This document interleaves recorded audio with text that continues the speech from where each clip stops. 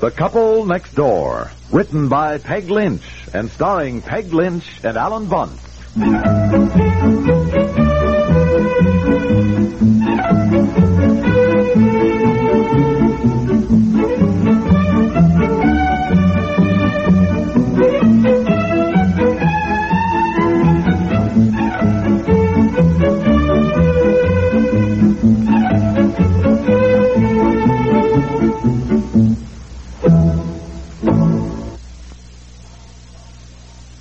No oily aftertaste, no oily aftertaste. Now there's a margarine. Good luck's a margarine. With no oily aftertaste. Today's good luck is the light margarine. Light in flavor, light on your tongue. Just like the high-priced spread. Lever Brothers has world rights to the process that makes good luck different from other margarines. It's light. Guaranteed to leave no oily aftertaste or your money back. No oily aftertaste. Good luck, good luck, good luck, good luck.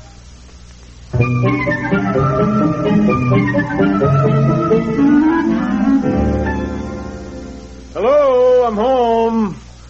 Where's everybody? I'm in the kitchen, dear, getting dinner. Oh, hi. Well, I got some news for you. Well, I hope it's good news. Goodness, are you covered with snow? Yeah, the boy's really coming down. Well, what's the news? Well, Charlie Bemis lost his job. No. Yeah, got fired. Did he tell you? Did you run into him? Oh, no. Ran into Jim Cunningham, he told me. Oh, isn't that terrible? Yeah, isn't that terrible? With 4 children. Poor Madge. I better call her. Oh, no, you better not. I guess they don't want anybody to know. Why do you say that? Well, because we've seen him at a couple of parties since he got fired, and they didn't mention it, so... For goodness sakes, when did it happen? Day before Christmas. Oh, no. Yeah. What a Christmas present. Isn't that terrible? Oh, here, let me take your coat. You get off your overshoes for your track all over. Why do you suppose he got fired? Well, big loudmouth Charlie, you know how he is. Boy, seems they were having that Christmas Eve office party, and Charlie was sounding off about how stupid the boss was and, how business ought to be run, and, well, I guess the boss overheard him. So, instead of getting embarrassed, Charlie tells him to his face what he would do if it were his company. Boss fired him. Well, I guess you can't blame him. Still, what a thing to happen, and just before Christmas. Charlie got another job yet? Well, no, Jim said he didn't. Guess Charlie hasn't been able to find one suitable for his great talents. Well, I think I better call Madge. Well, what are you going to say? I don't know, but it's bad enough to lose a job without thinking all your friends have deserted you. Look, every time we get involved with Madge and Charlie, we get into trouble. Now, look, if you call Madge, I'll just bet you're going to be sorry. Well, I'd rather be sorry I did than I didn't.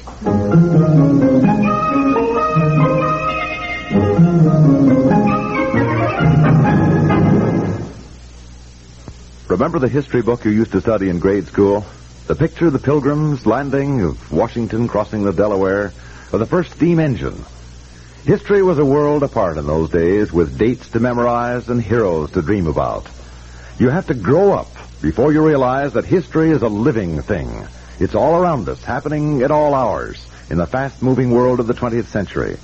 That's why modern Americans follow the radio news so carefully, why they want to understand it and be able to evaluate it, and why millions of Americans listen regularly to the broadcast of Edward R. Murrow and Lowell Thomas on CBS Radio. Murrow and Thomas, familiar with the pattern of world affairs, know how to explain them with the wit and human interest that make a news broadcast thoroughly absorbing. If you'd like to watch history unfolding and understand it as it happens, get in the habit of listening to Edward R. Murrow and Lowell Thomas. They're heard every weekday night on most of these same stations.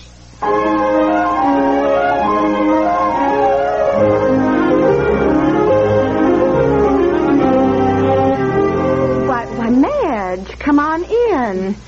Dear, Madge Bemis just dropped in. Oh, well, Madge, hi. Well, come on in. Yes. Come on and sit down. No, I can't stay. I wanted to talk to you, and I couldn't when you called. Charlie was sitting right there. Oh, I see. Yes, of course. Oh, yeah, I was sorry to hear about the job. Oh, we weren't at all. I told Charlie, I said, it's the best thing that ever happened to you. I mean, Charlie was so unhappy with that job anyhow, because you know what a perfectionist Charlie is. Oh, yes. Oh, yes. Sure. Sit down, Madge. Well, I mean, Charlie just can't stand it if things aren't done right. And let's face it, that Mr. Murchison knows nothing about running a business. Oh, well, no, maybe Well, not. no, maybe about it. Now, Charlie is really brilliant.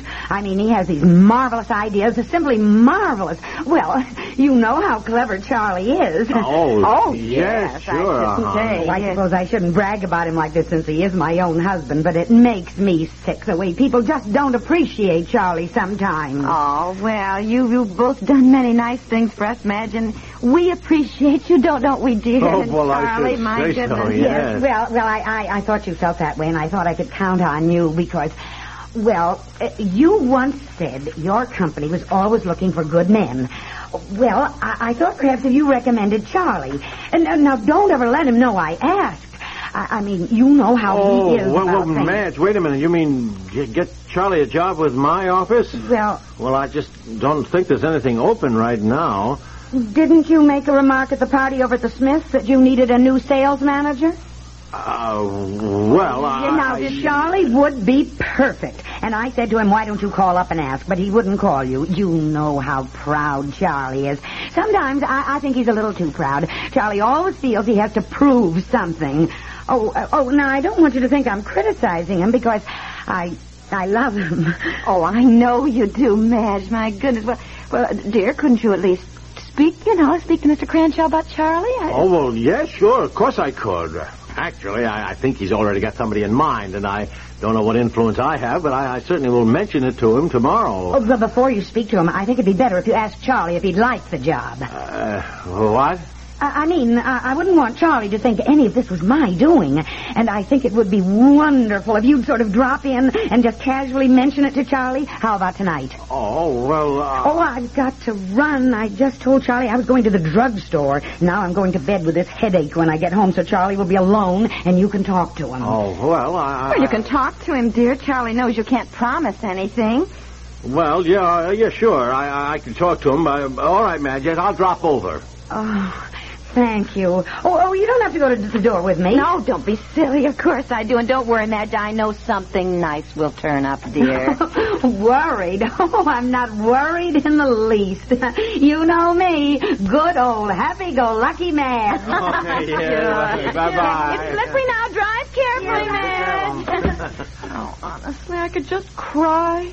You could. Poor thing. How do you think I feel having to recommend Charlie for a job in my office? What if he gets the job? I don't think Mr. Cranshaw would hire him, dear. I just don't think he likes Charlie's type. Well, let's face it, who does, except Madge? But he can be a charm boy when he wants to. And if Cranshaw should fall for it, you know what'll happen. Inside of 2 months, he'll be telling Cranshaw how to run the business. He'll get fired, and me too, probably, for having recommended him. Well, at this point, I don't think you have much choice, dear. You better get your coat on and drive over and at least talk to Charlie. Yes, I suppose. I'm so darn tired tonight. The last thing I want to face is to be clumped on the back and hear that booming laugh. How's the boy? How's the boy? Yes, well done. Golly.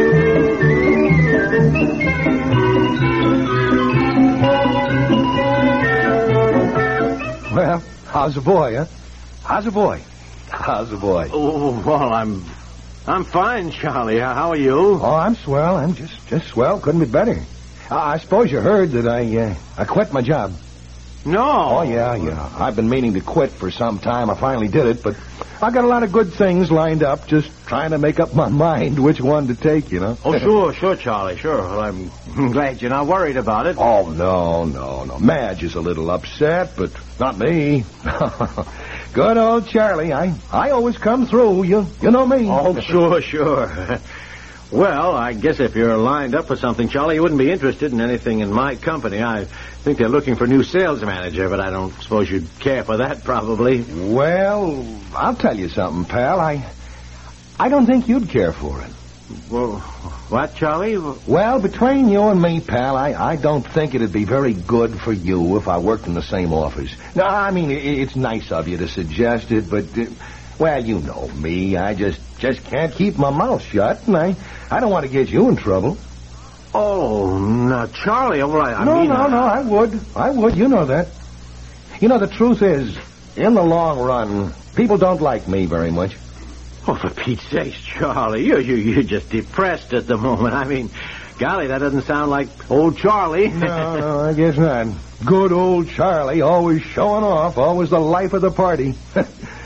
Well, I guess it's time I stop being the life of the party, the wise guy who tells everybody else what to do. Now, I'm going to be a changed man, because it is true. Outside of my mother and my wife and my kids, nobody really likes me.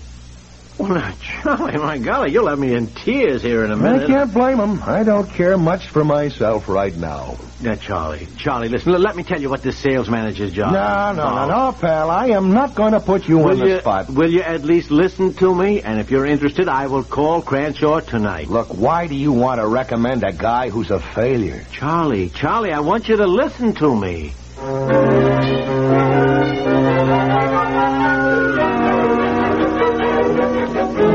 I don't believe it. I just can't believe it. He is, I tell you. He is a changed man. You could have knocked me over with a feather when he started saying that people didn't like him. Well, I'm afraid it is true. Charlie can be pretty hard to take. Sure, it's true. But somehow the shock of losing his job, I guess, has made Charlie realize he's got to change. I'm going to start the new year right, he said.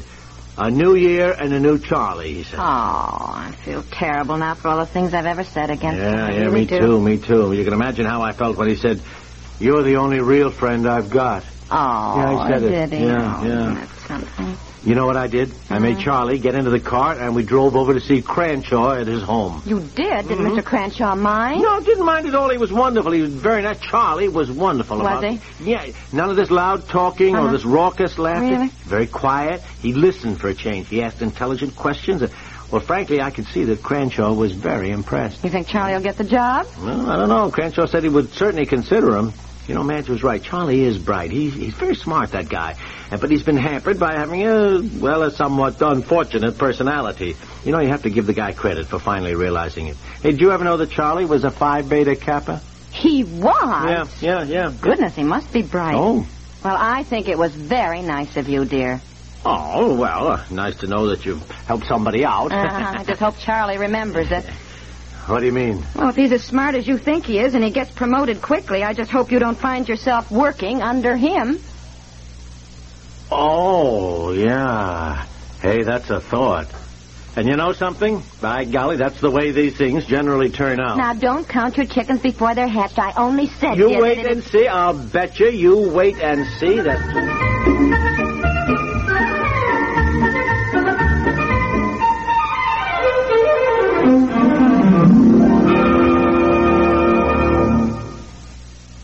Have you had your soup today? Campbell's, of course. Campbell's, of course. Once a day, every day, you should have a bowl of Campbell's soup. Have some Campbell's right now. Today, treat yourself and your whole family to warming, heartening bowls of Campbell's tomato soup. It's so nourishing good. A real bowl full of get up and go. Children love it. Campbell's. Good tomato soup.